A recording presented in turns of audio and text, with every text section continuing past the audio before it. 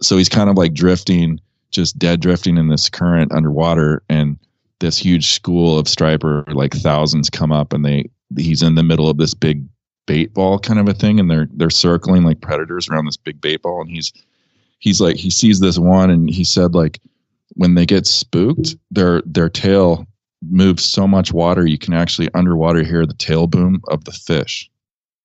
That was Chad Alderson sharing one of his favorite episodes from the Barbless podcast. This is episode 119 of the Wet Fly Swing Fly Fishing Show. Welcome to the Wet Fly Swing Fly Fishing Show, where you discover tips, tricks, and tools from the leading names in fly fishing today. We'll help you on your fly fishing journey with classic stories covering steelhead fishing, fly tying, and much more. Hey, how's it going, everyone? Thanks for stopping by the Fly Fishing Show. I want to give a quick shout out to Echo Fly Rods, which has been my go-to spay rod for steelhead. Go to wetflyswing.com/echo to purchase the rod I know and trust, plus you'll get a free fly line if you purchase today. And also, our podcast will earn a small commission at no extra charge to you if you purchase through that link. This is a great way to show support for the podcast and one of the great companies out there. In today's episode, I talk with Nick Hanna and Chad Alderson from the Barbless podcast. The Barbless crew, the guys share their tips and stories from their last 2 years of podcasting, including a species spotlight, a study on pigging beads, and a few fishing apps that are around the corner for release. Don't miss this one as Chad announces a new podcast network as well that they have going that is sure to bring a whole lot of new content. Since 1977, the Fly Fishing and Tying Journal has long been considered the angler's magazine, with original how-tos and technical articles written by the best trout and steelhead anglers in the West. FTJ is committed to sharing exceptionally written essays, fiction, poetry, and in-depth guides to fly fishing destinations. FTJ is one of my go-to magazines, and if you haven't checked it out recently, you can get started by calling 1-800-541-9498 or heading over to the web at ftjangler.com. So, without further ado, here's Chad and Nick from Barbless.co. What's up? What's going on, man? Good Thanks to have for you having on. us on.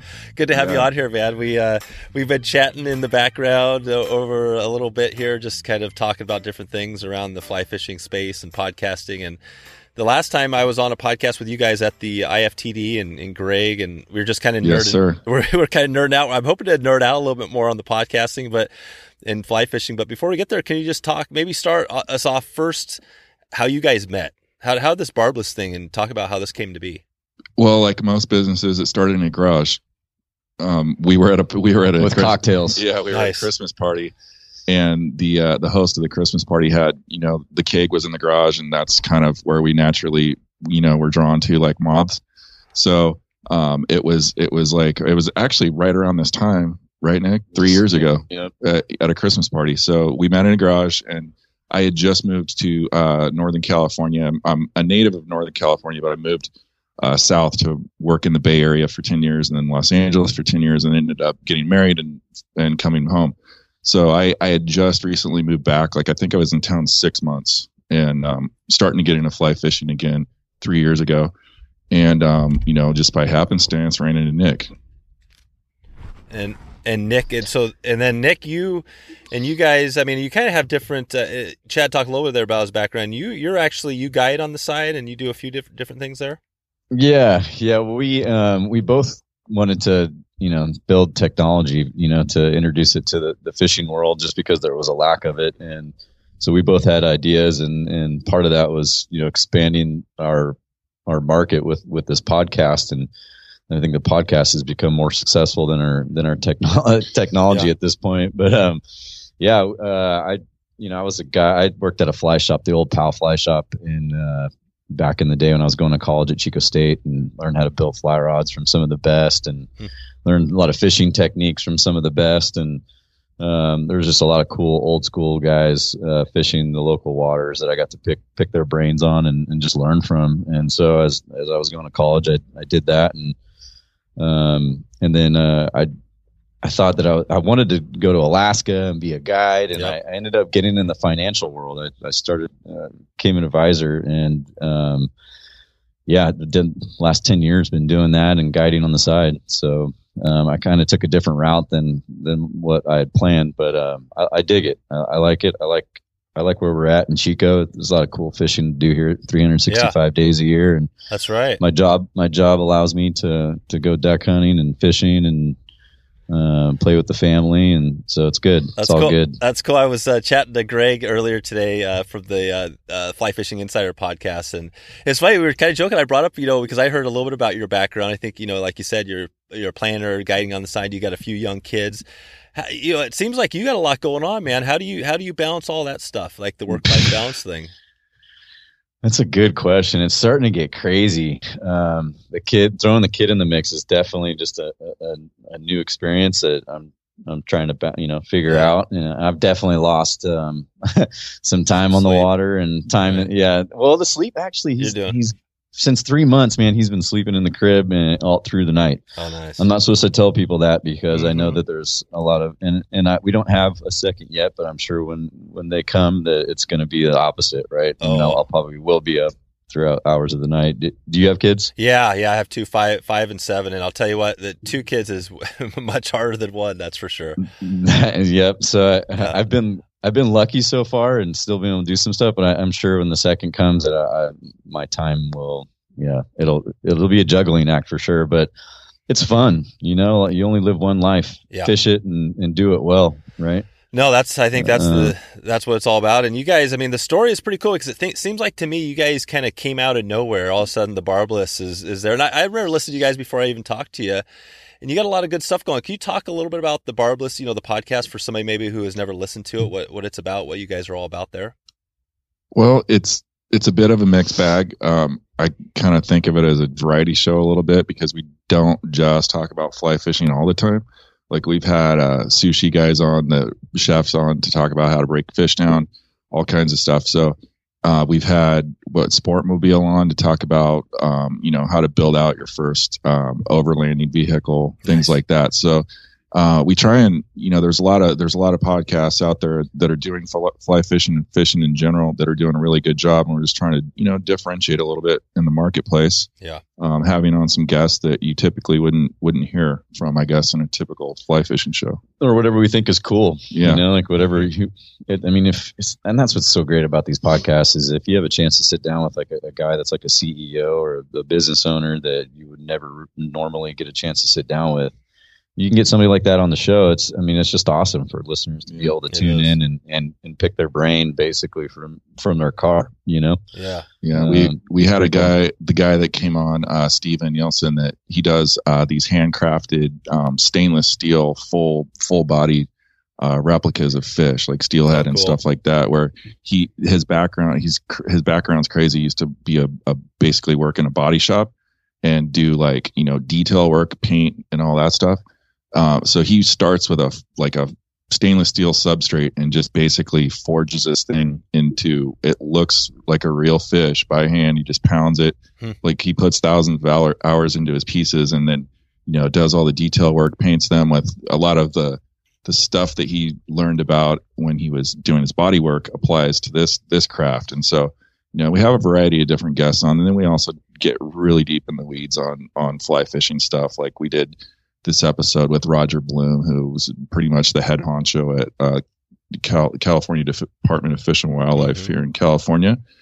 And he did a study on pegging beads and how far a bead should be from a hook to get optimal hookup and stuff like that. And we've done like life history of steelhead, how a trout becomes a steelhead. So we call those species spotlights. We kind of we go into a variety of topics, and it really is, to Nick's point, just kind of wherever our curiosity takes us, we kind of build a show around it. So it's built around you guys. Obviously, you kind of have a little bit different backgrounds. How do you know when you're on the right track? With what you're doing. I mean, do you have any strategy to make sure? Do you look at your downloads? How do you know you guys are doing a good job? Oh, can I cuss on this? Or no? Yeah, go for it. We don't know what the fuck we're doing. We just kind of go by our gut. Yeah. No, it depends. I mean, I guess the question is more about like, how do you define success, and what are your goals for the podcast? Yeah, that could be it. Yep. Yeah, and our goals are really they started out, and I still think they are, and Nick can correct me if I'm wrong, but we 3 years ago we started building some software out, and we knew it was going to take a while to get there because there's a pretty big platform that we're working on.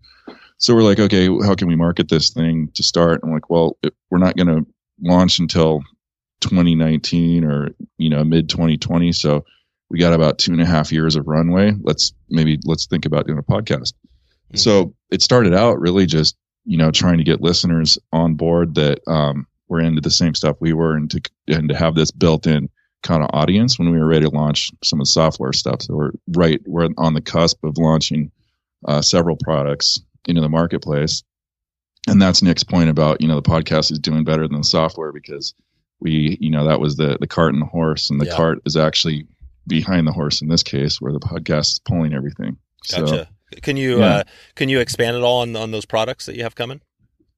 Well, one's live. It's a leader formula website called leaders.barbless.co. And basically the rigs. Oh yeah, we changed it, didn't we? rigs.barbless.co. Thank you.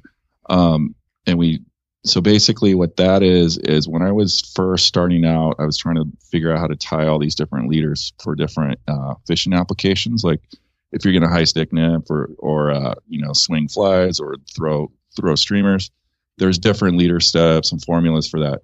And as you guys know, if anyone listening has done a search on Google, you get a search result list and you look at the images, there's all these handwritten kind of leader formulas online. So the data is there, the information's there. It's just difficult to parse. So we basically have built a platform that you can learn how to tie any leader formula you want, and it tells you how long it'll take you, what the knots are to use in the formula, what the materials are, this and that, and what species they're going to catch.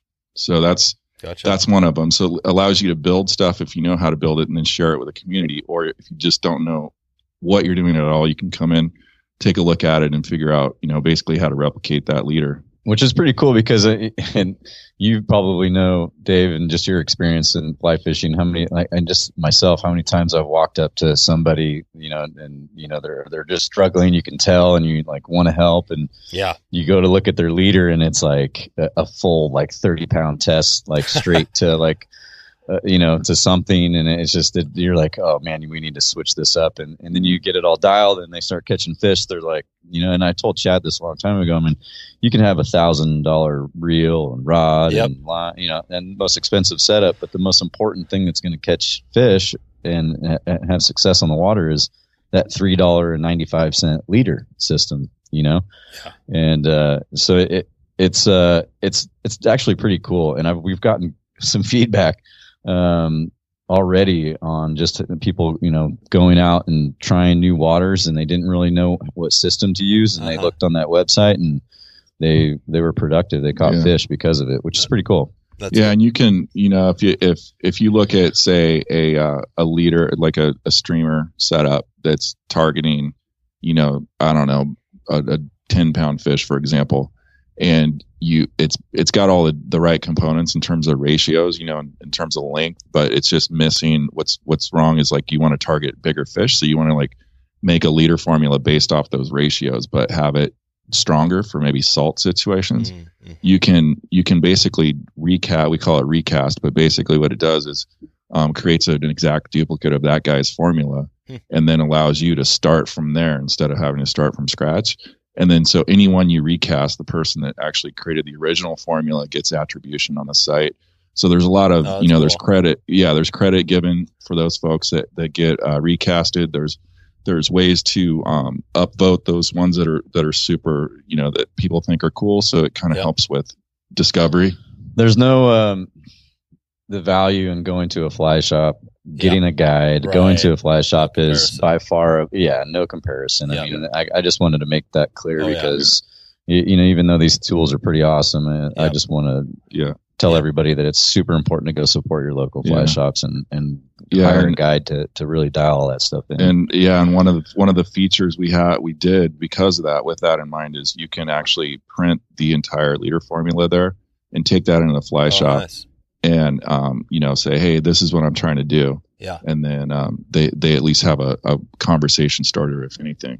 Yeah, if you're the paper and pen guy, you can do it that way too. That's right. So yeah, cool. So yeah, it sounds like you got some stuff, and the other stuff is kind of all relating to fishing or fly fishing. The other app is what we're calling. I think we're going to call it My Flows. We're still talking, but it might sound like a PMS kind of guide, but that's why I'm a little concerned. Nice. I'm a little concerned. I have one about of those on my phone. Yeah. But basically, the idea is that if you guys, especially like if you're in steelheading or whatever, you kind of, especially this time of year in the winter, you're watching the water constantly for the ebb and flow of the water, and watching cubic feet per second is like the only thing steelheaders ever talk about over the next 3 months. So we're building an app for that. There's apps out there, but this one's different in that we have a ton of coverage. There's stuff on here that are not on any other apps in terms of rivers. We're adding the ability to customize it quite a bit too, but basically you follow rivers like you do people on Instagram, for example, and you have your lists and you can unfollow and you can do a bunch of stuff on it. And it's really well designed. I think one of the things that sets us apart also is our design. And is that Chad? I mean, that's your background, right? Are you the one that's actually designing and building this thing? So I have my day job is I have a software company called Amp.build. So we have an engineering team, design team. And you have a podcast, right? Another podcast too? Yeah, business podcast. Yeah. That's a local one just for this area though. But, so that my other company has built all the software for this one. Oh, so gotcha. that's how it's getting done. That's sweet. Yeah. So and then we have what else? What Flows app are you using, Dave? Yeah. That's the thing. I'm kind of old school, man. I don't even have an app. I just kind of do the USGS thing. Yeah. Yeah. Yep. I know, but it is. Yeah. A lot of people do. Yep. Yep. No, an app would be helpful. Yeah. We've made every effort to, to make the graph have all the same information that you're getting from NOAA, for example, with projections. Yeah. I don't believe there's any other app in the market that's dealing with projections like we are also. No. So that's going to be a feature that we launch with. That'll be cool.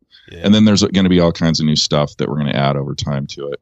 Because you could, theoretically, if you have the leader data, right, that we talked about, we can pull in the leader data from the leader database into the context of that mobile device. So if you're on a river or about to go fish a river that day or the week before, you can scout that river, look at the leader formulas that are being used for it, and then go get it done.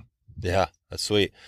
You guys mentioned, I mean, we're talking about steelhead and things like that. I mean, what is for you guys? Yeah. What is the species? If you had to kind of go out for one, what's the one your priority?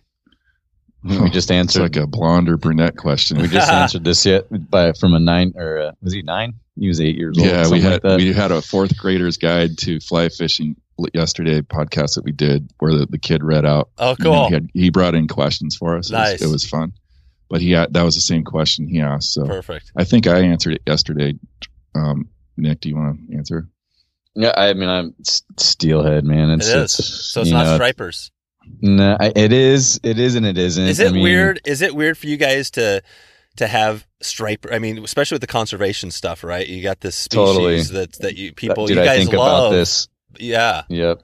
I think about this all the time, and it's such a catch-22, or it's weird because I love catching a 40-pound striper on a fly, but at the same time, that thing is eating, some of the most protected wild. And you're not killing them, right? Fish. You're not killing the stripers. You're just releasing them. No. There's no. Nope. But there's a lot of people that are killing them. And that's fine. There's gonna always be somebody that's doing something different than you, and maybe they don't agree with you, or maybe they do, but that's just how this world is. And from what I've found in this podcast, more than anything, in interviewing all these people, all these scientists, all these biologists, is that we've spent the last 100 years messing things up, but I feel like we're gonna all work together to make things better going forward. And if the striper is a part of that future, I hope it is, but it's just going to be interesting going forward. I mean, the lead scientist at UC Davis says in 500 years that our waterways are going to be all warm water. We're not going to have any salmonoids, any trout, any steelhead. I mean, that's a scary thing to think about. So what's going to be there? Striper, and, pike minnow and bass. And that's a long ways away, but totally. anyways, it's kind of trippy to think about. Yeah. It's an interesting question for me because the one about, what's your target species, it kind of depends on the time of year. Geographically, we live in Northern California, and those that aren't familiar with the area, where we live is Chico. That's the home of the Sierra Nevada Brewery, if you guys are familiar with that one. We have, I think, 4 anadromous rivers streams and rivers running around Chico or through Chico. That is, I think, within 10-mile radius of us. Is that right, Nick? About 10, 15-mile radius? Yeah. I guess Las Molinas would be the furthest reach. So that'd be maybe 18 miles. I don't know. You get the sack feather Yuba. Right. So more than half 4 hour. So what my point there is that there's a variety of species that we can go target depending on the time of year. So, Nick's, we just got off the striper thing. It's, and we're starting to switch gears for steelhead, but there's everything in between too. Because if you get competent at striper, and we can throw flies at striper about 5 minutes from Chico, that translates 1-to-1 straight to salt, right? So we have a variety of things we can do. So it kind of depends on the time of year. That's my answer. It's kind of a long answer, but it just kind of depends on the time of the year and what itch you want to scratch. Totally. Yeah, that makes sense. And steelhead seems to be the one that is the hot topic. Nick, I appreciate that, the optimistic. I mean, I think I'm the same way, thinking of, where we've been, and it's going to take a while to get back. The struggle, I was just reading an article in the Drake that was talking about, Tom was talking about how low the runs are in the Columbia. That's a system up here. And I can't remember, I think it's something like that dropped below 100,000.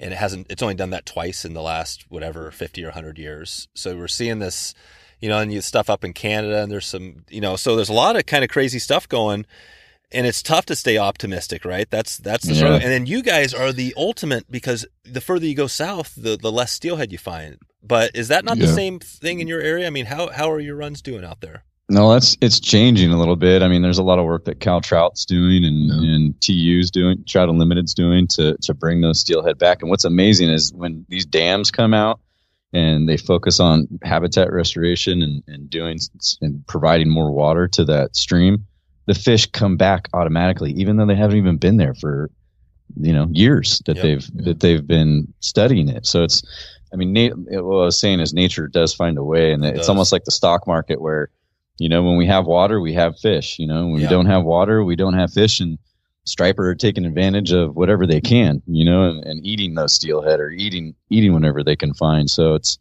I think nature always will find a balance, but the key is getting us out of that balance. That's right. Somehow, with less impact, at least as much as possible. Sure. Yep. Yeah, I think on that same line, a great example is the Mount St. Helens up here just north. Yeah. That's a perfect example. I mean, totally wiped out the entire river, and the steelhead came back. I've wanted to do an episode on that so bad, but I failed to. I'm trying to find the right person to talk to, because it's kind of a case. It's kind of a case, kind of a use case for, how quickly or how resilient a given habitat is to coming back, and how quick and all that stuff. Right. We saw it firsthand this year with salmon in some of our tributaries to the valley rivers. Chinook. There was no salmon that we knew of being counted in the last few years because of the drought. And then all of a sudden we get rain, and then the salmon that were here that did survive in some of the other tributaries basically just decided, hey, I'm going to go up this river instead. I'm going to go up this river instead. And it, even though they have like those sensory, being able to come back to the place they were, if there's water coming down, they're going to take advantage of it. Exactly. And kind of stray off a little bit, but it's super interesting. We have salmon that actually come right through the middle of downtown Chico. Isn't that nuts? Jesus. No joke. I've seen them with my own eyes jumping up through this one gate. Are they actually spawning cool. in town? Yeah, in the upper. No. They pass through. Yeah, they got to get up high enough to get to the cooler water. Yeah, that's right. That's huge. But it's really cool, and it's like it's part of Chico where there's, during the summer, it's one of those creek/pools, where they've before all the environmental impact stuff was good. They could just go in and, you know, make a pool for a creek and then just let the creek run through it. John Bidwell founded Chico back in the day, and he diverted our main tributary to go by his house so that they could hear salmon rolling around in their backyard. Yeah. So I mean, that's what last 100 years we've definitely, you know, screwed things up. So it's our jobs and our, you know, to fix that. We got to do better. Yeah. And in California State, Chico is built, the whole campus is built, you know, in and around the creek. Yeah. You know, so the creek runs right through campus. God, I was thinking about that right the other day when, I mean, all our drains and anywhere you go, not just this town, but everywhere in the world drain into the, and I'm thinking about those fish. Yep. It's pretty bad. I mean, the day that everything's electric, that's going to help so much, you know, from all these the oil and the gas being spilt down in these drains. It's already a lot better, but it obviously petro's not good. Yeah. No, we got to eliminate it. We got to get off petro for not only that reason. Yeah, exactly. It's terrible, right? Yeah. Well, I think we are. I mean, we've come back and we've got a lot of work to do. It's being sunset slowly. Yeah. You know. Yeah. The big oil's got to, you know, squeeze as much profit out of it before they let it completely go. That's what's happening. Hey, I wanted to switch the table just a little bit for a second because, you know, all the stuff you have is awesome. I do want to nerd out just a little bit on the podcasting and maybe hear about, you guys could talk about what is your flow? So from, you know, you get a guest, what is that like, you know, taking them into the show? Do you guys do a lot of background research, getting prepared and all that? We used to, but we've been, you know, we just published our 122nd episode. Okay. And you guys published a bunch about 30 or just right after IFTD. You put out a bunch then, right? Yeah, that was a crazy week after we did 10. It was only 10. Yeah, okay, it's just 30. 10. Come on, Dave. I felt like, because I was like, you know what, I was ahead of you guys for a little bit, and I look back and was like, what the hell, these guys, they just passed me up. Yeah. So are the questions around our workflow, or? Well, I guess there was a bunch of questions there. I guess the question would be, maybe we could just simplify and say, one I wanted to ask is, how do you find your guests? So that's one, and then the other thing would be just the workflow. Like, so, you know, I guess I already know what you used, but maybe you could talk about that for those people, because I want to help. I actually think it's a good thing getting more podcasters into this space. Absolutely, yeah, so maybe absolutely. You can talk about that a little bit, just briefly. Well, let's back up to IFTD because it's relevant for that question. Yeah.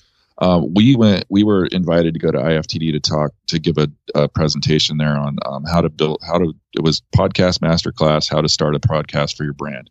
That's why we went out there. And in this deck, or in this presentation that we gave, it was about an hour or so.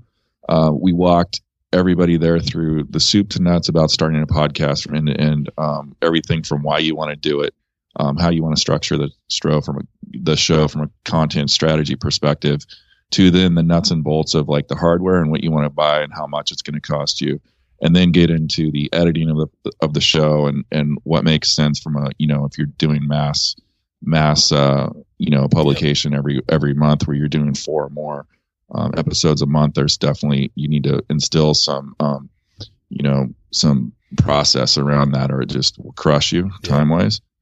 So and then how to market it. So we did the entire thing. So if anybody's listening that is interested, I'm happy to send them the deck, the presentation on that. Just send an email to chat at barbless.co and I'll get it out to you. Yeah, awesome. Appreciate that. Yeah. So in terms of, does that answer part of the question? Yeah. So how deep do you want to go? No. That's perfect. So that's good. And then on your guests, how do you guys find your? I mean, it sounds like you just kind of what you're interested in. Is that how you do it? Well, yeah. So basically, it's our personal network, and then as you naturally interview more and more people, you can tap into their networks. So there's actually a couple slides on that in this presentation we gave. So, you know, it's just like if you do sales, you kind of understand what I'm talking about. But basically, you know, when you learn what you get into contact with one person, and then it becomes the 7 degrees of Kevin Bacon at that point, where you can meet, you know, somebody knows somebody else, and then you can just kind of go down into the bunny hole. That's right. And then there's other things where I don't have a easy time sleeping sometimes. So it's pretty common for me to be up at 3:30, 4 in the morning on YouTube. So this, you know, I was watching this one guy on his YouTube channel, all he does is shoot underwater bass behavior, right? Oh, wow. So I go down this bunny hole for like 2 hours watching this guy's stuff, which is just super in depth and crazy. And I reached out to him and got him on the show. So it just, just kind of serendipitously, you'll just get your guess, basically, is my point. That's right. Yeah. And now a quick word from our sponsor, the Fly Fishing and Tying Journal, your seasonal magazine covering fly tying, fly fishing destinations, how-to, short stories, and more. Here are a few examples of what is getting me fired up from the winter edition of the FTJ. Check out a story by Deck Hogan on big flies for the OP. Perfect timing for our upcoming trip for the OP. Get the inside scoop from Dave McNeese down in Southern Oregon and his technique on dyeing fly tying materials. We also head over to the North Umpqua, then the Green River, and another story on the green butt skunk from Gary Lewis, kind of a history piece there on the skunk. I had Gary on the podcast as well in a previous episode. Lots of additional content in every episode of the journal. Head over to ftjangler.com and subscribe so you don't miss any of the tips, tricks, and stories in the next issue. That's ftjangler.com to get started today. And tell them you heard this ad on the podcast, and I'll find a way to make it up to you if you reach out to me at dave@wetflyswing.com. Okay, let's get back to the show. And, as far as, what you guys do, with the show, and where you're going with it, can you talk a little about I know where you've come from and what you've done. Are you going to stay on the same track, or do you have anything new that surprise everybody out there in the next year? Well, when do you intend on publishing this, first of all? So this I will can probably maybe answer that question. Yeah. So this will probably usually a couple months out. It'll probably be in January sometime. Oh, okay, cool. All right. Well, by the time you've heard this, we will have launched 3 new shows under what the working title is, the Barbless Podcasting Network. There's going to be 3 new shows. One is going to be for the Olympic Peninsula with a guest that we've had on by the name of John McMillan, and you and Dave, you're interviewing him. It sounds like here pretty soon. Yep. Yeah. Yep. Yeah. So he's going to cover his background. He's a biologist. He's the senior science advisor for Trout Unlimited. Total stud, total badass, and he's also just a nutty steelheader. Yep. This guy, if you're on Instagram, you should follow. It's Rainforest Steel, yeah, yeah, Rainforest Steel on Instagram.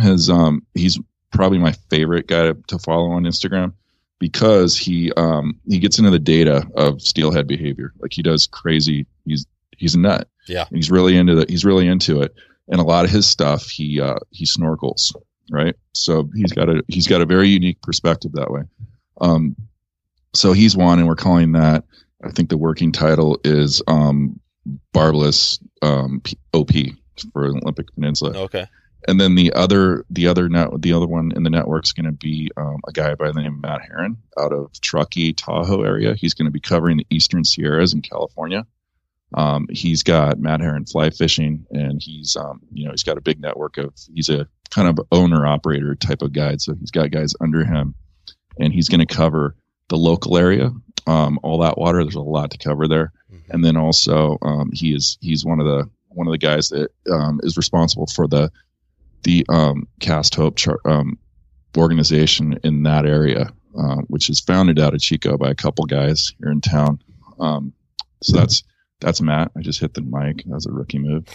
And then down south in Southern California out of San Diego is Conway Bowman. And Conway's going to do Barbless SoCal. So he's going to be, and Conway's a stud. He does a lot of salt guiding. Mako sharks on the fly. Yeah. Damn. So he also does a lot of inland stuff and is also running a chapter of Cast Hope out of San Diego. So between those 4 markets, that's what we're launching with. And by the time you listen to this, that's probably how many we'll have live. Yep. But we intend to move east from here. We're trying to basically cover the Pacific Northwest and California really well, and then we'll move east. Nice. But the cool thing about the content is that it's going to be highly regional. So you'll get the listeners in that area. It's going to be highly relevant content. That's why I believe the Barbless podcast, NorCal version, which we host, has done well is because, it's localized content. So we're trying to figure out a way to make niche. Get it even more niched. Yeah, and we're trying to figure out a way to make this work economically so that we can continue to do this. And this is pretty much a strategy to do it. That is. And is that your plan? Yeah. I mean, do you look at this as potentially taking over the day job and this maybe becoming more of a full-time gig? Yeah, I mean that's always been the plan. not for Nick. Yeah, that's been the plan for me. The podcast is only one leg of the table, so to speak. But it's a super important piece of the table. Yeah. Well, and Nick, what about you now? I mean, you have this. Obviously, this sounds like you love the financial planning. I actually have a really good friend of mine who works for Edward Jones, and he's he's just a super cool guy. And he loves his job as well. I mean, did you ever think about trying to just become the full-time fishing guide sort of thing? Yeah, it's just about, you go back to diversification, right? Yeah. Asset allocation, diversification. I think income should be the same way, right? In your life. I mean, I've seen local farmers be hurt by the, drought situations or whatever it is, flooding or whatever it is. And, the people that have like just their hands in different baskets, that's just the way I look at it. Makes sense. I'm sure if I had a chance and it was an awesome deal or something awesome came up, I would definitely pivot. But I like my life and where it's at right now for sure. Yeah, for sure, that makes sense. And I was just thinking, I was looking at recently, just talking about feedback and stuff like that. I mean, do you guys ever get challenged with that, with negative feedback, or is that something that you guys have to deal with? Or would you have any tips for, anybody out there that maybe...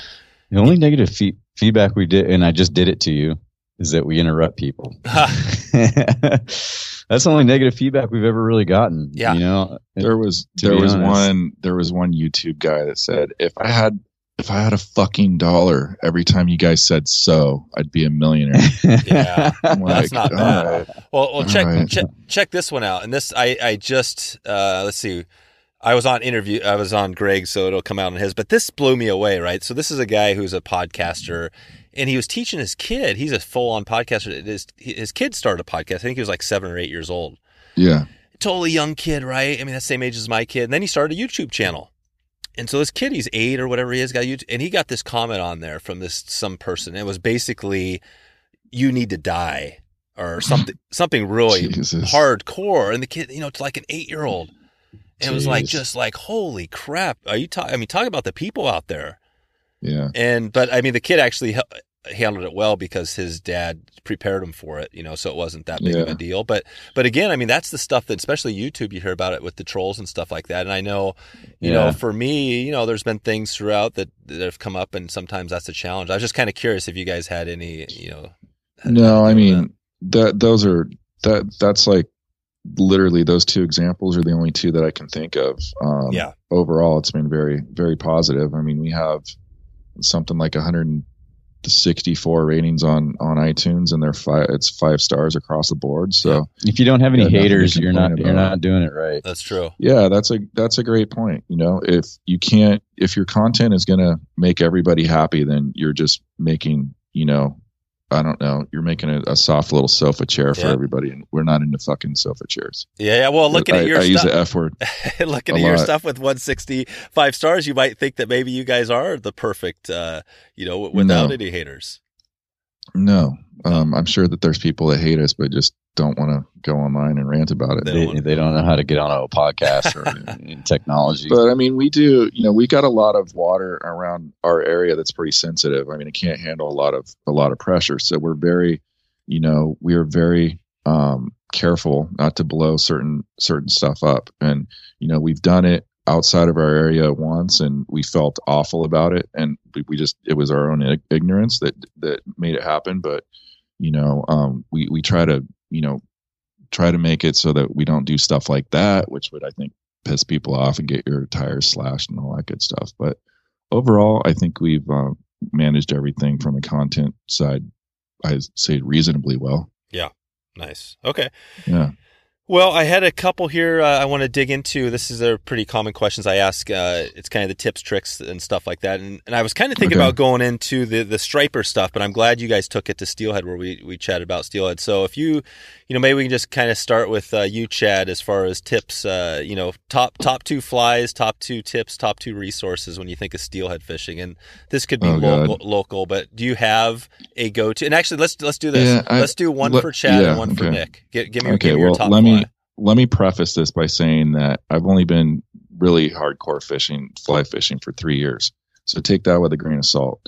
Let's do this. Let's do this. I've got a tip. I'm going to give you a tip, but it's not going to be a fly tip. It's going to be just, I think if you're a new angler like I am, best practice would be, I'm not going to say that.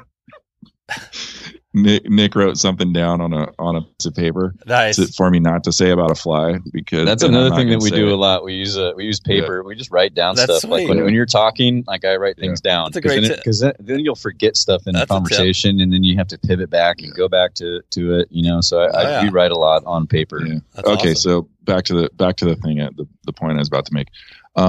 For me, the main tip, especially as a new angler, if you're listening, you're a new angler, always try to fish with people better than you. Yeah. Always. That's the way that you learn the quickest.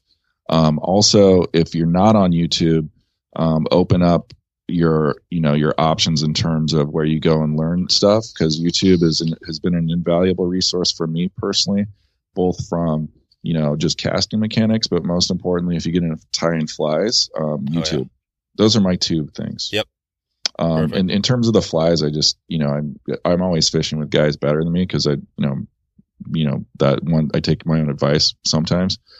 So I just do what they do. Yep. So you have hooked to steelhead. Yeah. Yeah. There you go. I think 2 without Nick. Do you remember 2 the fly? 2 without Nick, and then probably 8 with Nick. I've only caught like 10, I think. There you go. Do you remember the fly that you? It was a glow bug. Oh, there you go. So egg. So that gets So, and do you guys do more nymphing than swinging? Well, yeah, because our valley rivers kind of cater to that. We don't even. I mean, there's a lot of times where you can catch big steelhead here in our valley rivers on bird's nests and big chocolate rubber legs.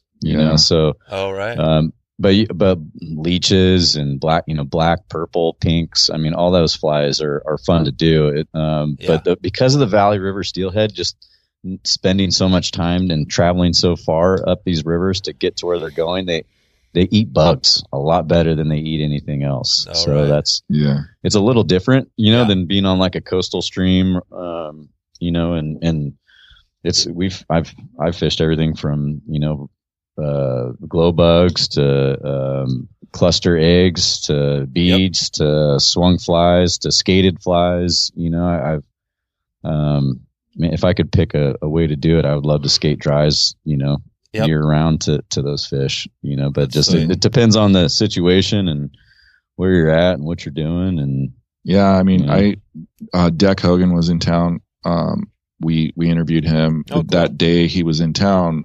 He did a spay instruction thing all day clinic.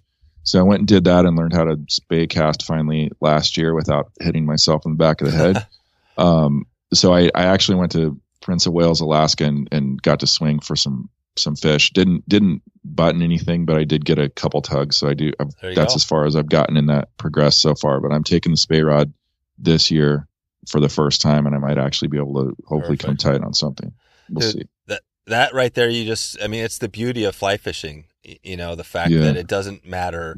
And the funny thing is that I've got tons of experience nymphing. I mean, I don't know how many hours nymphing on the coastal rivers with glow bugs and all that stuff. I mean, I've caught probably, I don't know if I've caught more fish, but I've caught a shitload of fish on egg patterns. They work, man. I mean, that's the bottom line. That stuff works. So I'm not against, obviously swinging is just a different deal. I mean, they're both good ways to catch fish.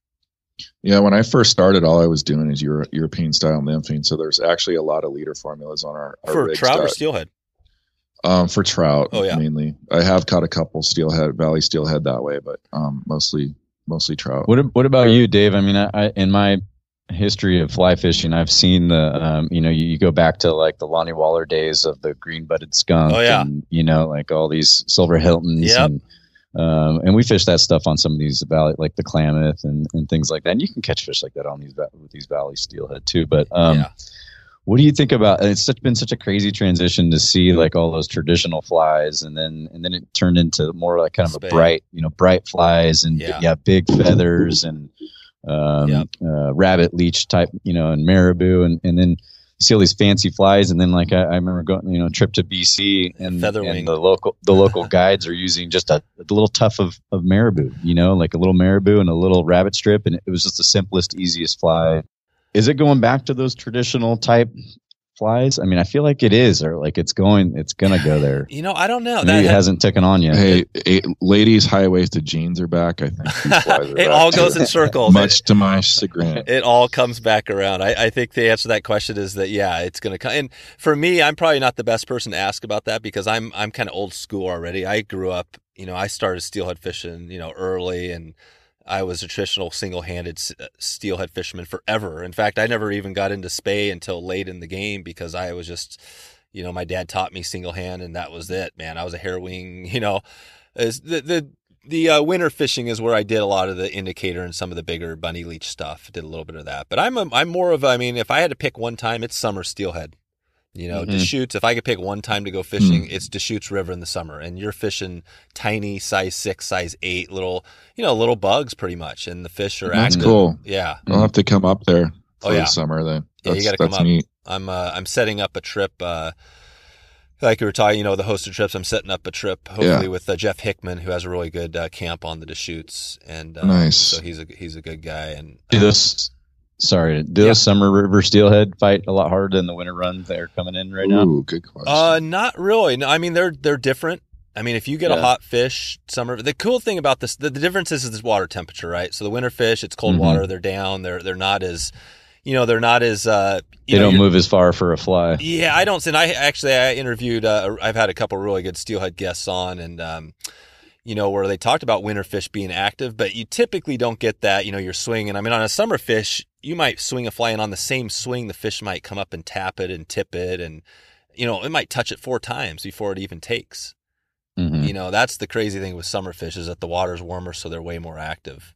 But I think as far as hot and the hookup, I mean, I think a winter fish, if you get a hot fish, it could be just as hot. But that is a good question. So yeah, man, you guys got me jacked up now. You kind of turn the table on me a little bit. Yeah, we do that. I guess it's in our nature. That's awesome. You got to come down and catch one of these big stripers, and that'll get you jacked up real fast. Oh, man, dude. I would love to. I think it's actually on my bucket list, and I haven't done it yet. So my biggest one is 11 pounds, and I got on it, and I nearly shit myself because it's freaky how powerful those fish are. And Nick's yours is 47, right? Well, that's what I was gonna say, is that you don't know when you hook into these fish if it's an 8-pounder or if it's if it's 50-pounder. Well, I mean, yeah, you do, but there's not much difference sometimes in some of these fish. They all pull really hard. I didn't really know until I saw it turned. I saw the flash, and I'm like, oh shit, and then I'm like, all right, if I can just keep this at the boat, it's gonna be amazing. Wow. And they're awesome, and there's some huge striper in the sack, big, like over 40 pounds. We had a guy on, I think it was for episode 100 that we did, which was our kind of a landmark episode for us, because we had been grinding for 2.5 years at that point. This dude lives in Redding, so he's about 60 miles from us, but all he does, he's a professional snorkeler. So he was on Team USA and stuff, like, basically. Who is this? All kinds of accolades. His name Aquaman. His name's Aquaman, but Sean, his last name's Young. Why can't I think of his first name? I want to say Sean, but I know that's not it. Paul. In there, yeah. Paul. Yes, sorry, Paul Young. It's just episode 100, and if you're into like striper at all, it's like one of my favorite episodes because he snorkels and spears these things in the river. Jeez. Okay, so he's a total nut. He's just a stud, and he if you go to his page, which but it's like Hubcap 88 or something like that. But he's just got the best stories. Like one of my favorite things he said on the show was, he's underwater with these huge fish, these huge striper, and I think he's in off the Florida coast somewhere, and he's on this kind of like, it was Rhode Island, and he's in, what's it called? The current.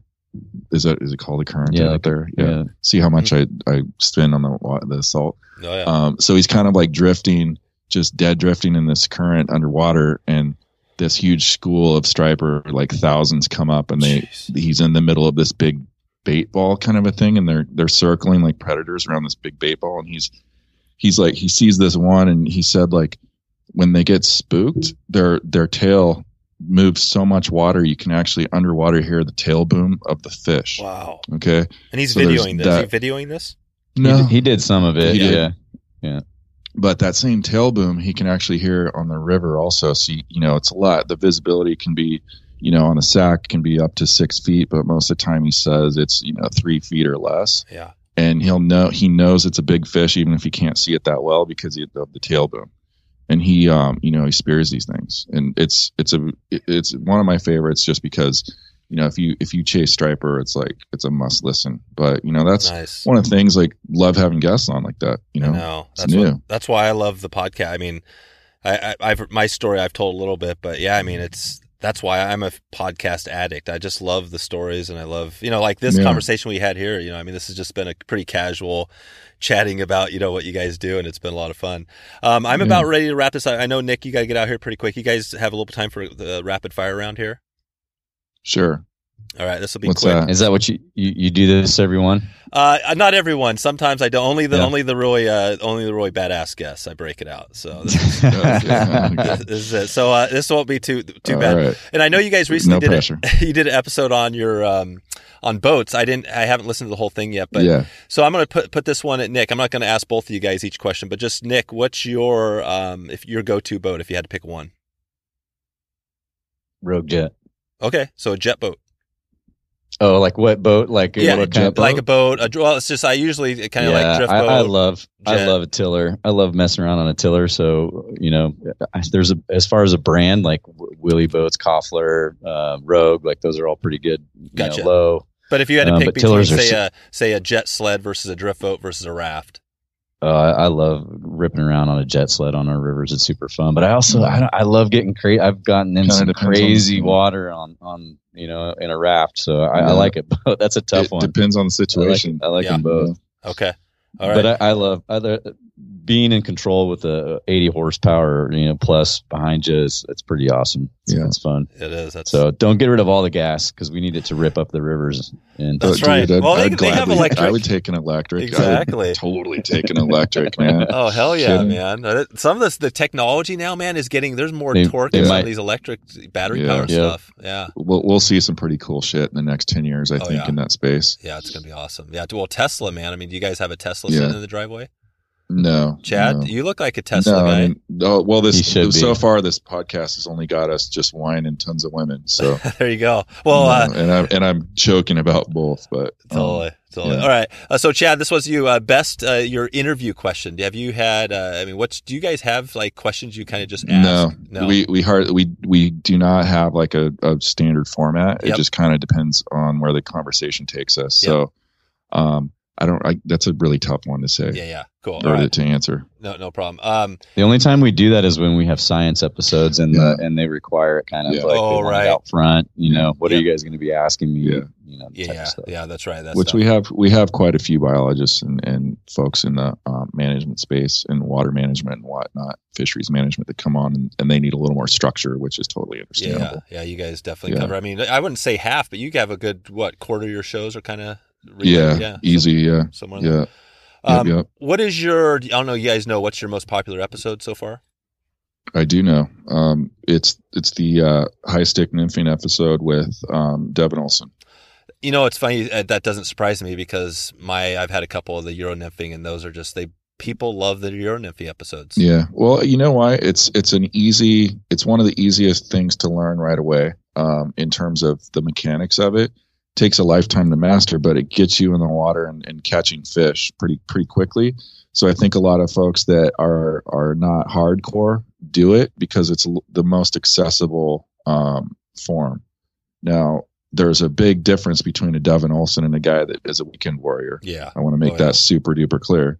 But it's an accessible, methodology of catching trout. Yeah. And I think that's why a lot of people listen. What about you, Dave? I was scrolling through your Instagram recently and saw you've interviewed a couple legends, and what about you? What's been your favorite episode or so episodes? Oh wow, that's a good. I'm glad you. Yeah, that's. And Nick, I was gonna just say I want to respect your time. I know if you got to get out of here, go ahead and zip out whenever. But that is tough, man. I've interviewed so many amazing. 52. Yeah. Do you got time? Flip Pallet was recently, right? You just interviewed him. Yeah, Flip Pallet was on. He surprised me. I mean, Jesus, he talked about how he lived through Hurricane Andrew in the house while the storm blew away his house. Wow. While he was inside it. Those are the stories that I love. I can't even think. Probably if I had to pick one, it's funny. I always go back to this one, but Tom Larimer, episode 11. He's the national sales manager for G. Loomis, a big Deschutes guy. He broke down. It's so funny because with summer steelhead, there's this thing, it's this lore like you can't catch summer steelhead midday with the sun off the water in the Deschutes because it's a north-south river and the sun's in their eyes when they're looking up. So Tom has this strategy where he catches summer steelhead in the daytime. And I just said, all right, Tom, give me your, what is it? Give me your 5 tips for catching. And he broke down step by step how he does it. And so if I had to pick one, I'd probably go with that one. Wow.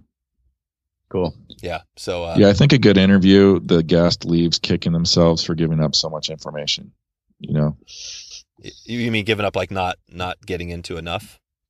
No, if a good interview, if you do a good interview with a guest, they're going to leave being like, oh shit, I wish I wouldn't have said that. Oh yeah. That's like kind of giving up the gander a little bit, but exactly. And that's what I was going to say. Yeah. I heard, Rogan, right? I think Rogan. No, it wasn't Rogan. Yeah. Mark Maron, right? Mark Maron's got a massive podcast. He had a guest on and asked that question at the end. It was a major, I don't know who it was, right? It was Obama or somebody like that. And he said, did I get anything? Did I get anything new? Yeah. Something that, that's the thing. I mean, so today it doesn't, so to you guys, did I get anything new or is this, how'd we do? I don't know. Good. It was good. I'm trying to think it. The question back. I'm answering, it's you had a 2-parter there. Did you get anything new? I'm trying to think. I don't think you did, but did you do good? Absolutely. You crushed it. Cool, man. Cool. That's all I got for you guys. So, all right. I will keep in touch with you, and I'm going to follow this network thing because obviously, I think it's interesting what you guys have going, and appreciate what you guys do out there. For California is a place I haven't dug into fully on the podcast. I've had a few guests. I had, but I've just touched the surface, and I know I need to get more California. So. Yeah, man, California is got a very diverse set of water, and then because of it, there's a very diverse set of anglers that most of them are multi-species people, So definitely get some California anglers on. You got Mike Mercer on. You had Mike Mercer on there. Yeah, he's Cali. Oh, dude, and Mike Mercer, you got to listen to that episode because his missing link fly. Is that one I took on the Deschutes and it was ridiculous. That fly is a killer. Crushed. That was one of my favorite episodes is interviewing him. He's just such a cool dude. He is a cool dude. Yeah. So, all right, you guys. Well, thanks again, and we'll keep in touch with you. You bet. Thanks for having us on Dave. the show. All right, see you guys. Okay. So there you go. If you want to find all the show notes, all the links we covered, just go to wetflyswing.com/119. A couple of quick notes before we head out of here today. If you haven't seen the resources page, you can go to wetflyswing.com/resources to see all the products recommended by guests of this show and some of our top picks. And I also want to remind you the best place to find out about upcoming hosted trips with myself is to head over to wetflyswing.com/destination, and I'll follow up with you there. Thanks again for stopping by to check out the show today. Looking forward to catch up with you soon and hope to maybe see you online or on the river. Thanks for listening to the Wet Fly Swing Fly Fishing Show. For notes and links from this episode, visit wetflyswing.com. And if you found this episode helpful, please subscribe and leave a review on iTunes.